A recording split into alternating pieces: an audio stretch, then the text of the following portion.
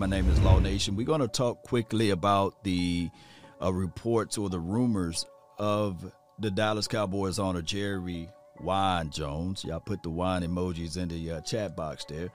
About Kyle Pitts. Now, like I said before, there will be a lot of fillers in this particular draft. There will be a lot of, okay, we are really in love with this guy, or we really want this to happen. The problem is with the Cowboys, they don't know how to keep their mouths shut. Now, my thing is, you always want to throw off the opposition, right? So it could be on one end, it's just like, I guess the Jedi trick. On one end, you could be saying, yeah, I really like this person.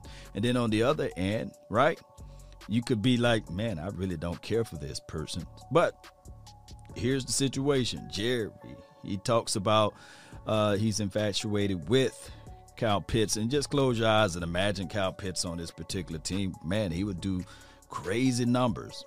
And I'm with the belief everybody knows I'm best player available. BPA.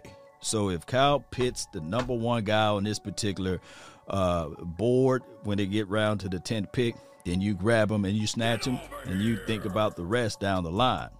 I'm with the belief that, yes, you go with best player available, whether it be if it's a Slater out there, if he's the best guy on your board, you go out there and grab him. If it's the Penei Sewell, if he somehow drops to the 10th pick, yeah, you go grab him. Oh, newsflash, Jalen Waddle, Jamar Chase. You see where I'm going with this, Cowboy Nation? Never paint yourself into the corner. Now, here's the flip side of it. Y'all know I'm team defense, right?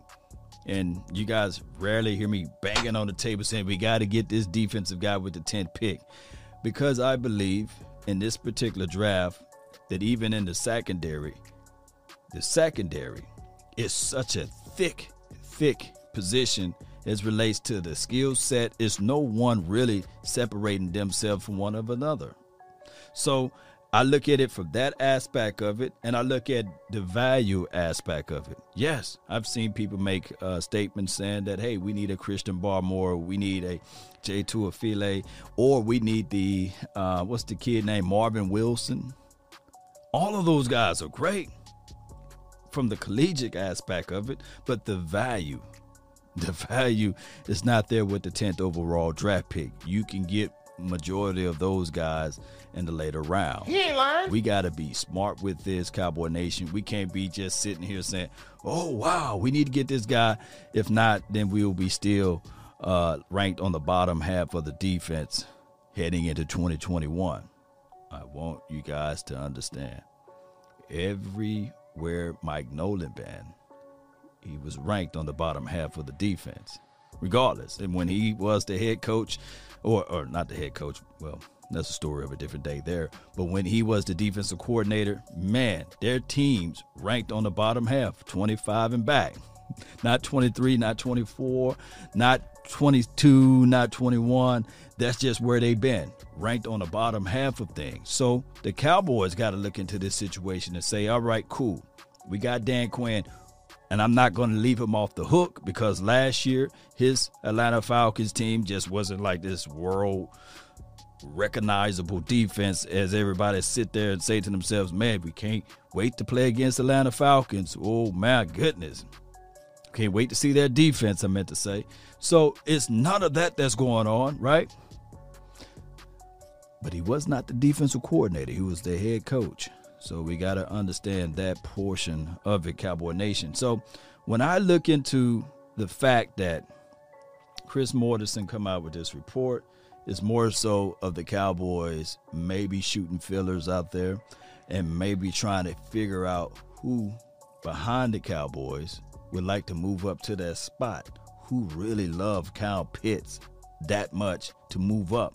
And that is the name of the game. You got to figure out how you can create more value out of your 10th overall draft pick by selling fillers, by telling people, hey, we really like this guy. We really in love with this guy. Now, let's get into the details of why the Cowboys should, as the operative word, draft Kyle Pitts. I got to go there, right, Cowboy Nation? Think about this. We need help at red zone, money zone, green zone. Dynamic threat. Dalton Schultz is good. I like what he was able to exemplify and exude last year, which was good. Blake Bell probably made him more motivated to play. And although Blake Bell is gone now, we got to understand that skills, the iron sharpen iron, steel sharpen steel philosophy is still real. And with the Blake Jarwin absence last year, we really never got a full grasp of what he can really do within the confines of this system.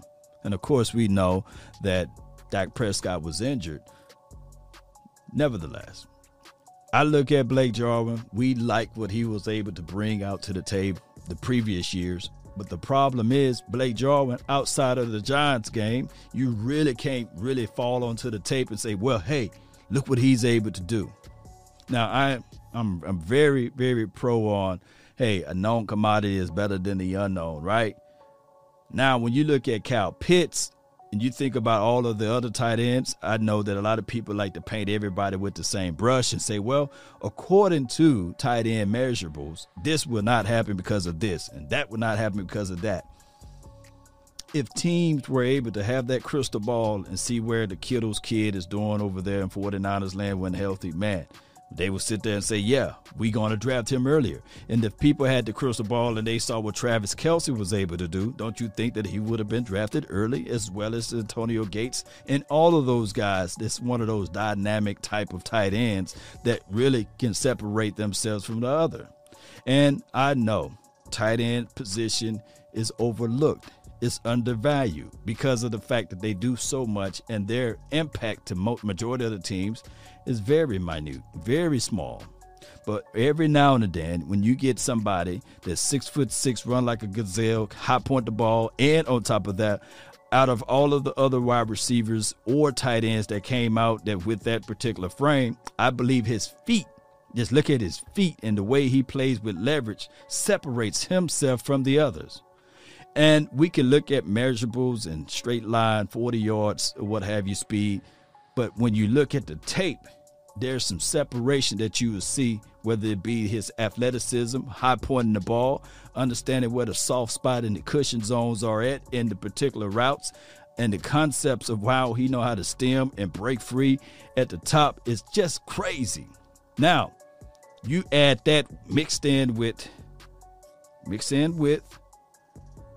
Blake Jarwin, Amari Cooper, CeeDee Lamb, and yes, Michael Gallup. So many people are so ready to get rid of Michael Gallup. No.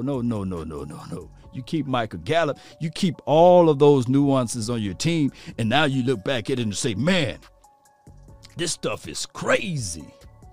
How can we stop this? Now, I do know that a lot of people looking at the offensive line as an issue, the defensive front as an issue, right? Those two things that we really need, right?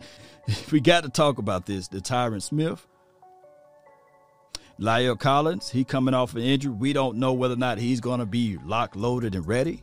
But Tyron Smith, we've been talking about this for many of years. Can he play 16 weeks? Now it's 17 weeks.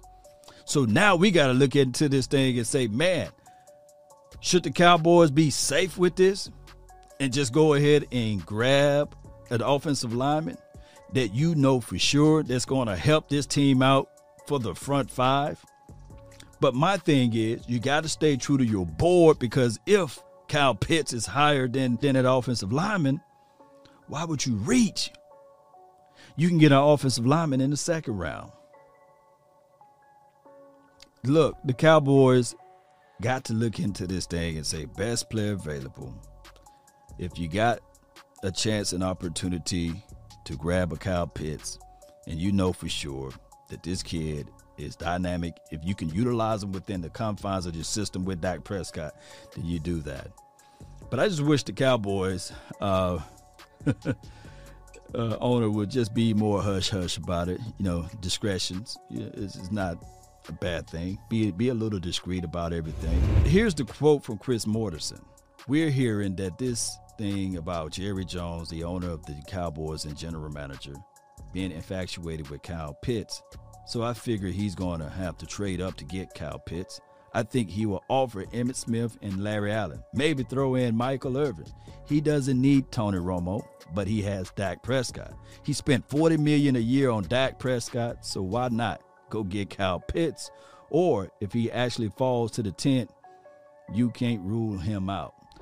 My thing is, Cowboy Nation, that's a great assessment by Chris Mortensen and what he told the Clint Buckley guy from 247 Sports. But here's my only thing. You don't have to trade up. You don't have to get cute in this particular draft. Stay where you at. Whoever we draft with the 10th pick will help this team out tremendously. Post me your thoughts. Post me your concerns down below. My name is Law Nation. Be sure to hit that like button. Share this content. Let a friend, neighbor, foe know where to go when they want to tune in to Cowboy Sports Talk and beyond. And remember, you're listening to nothing but the best. Go Cowboys. We out.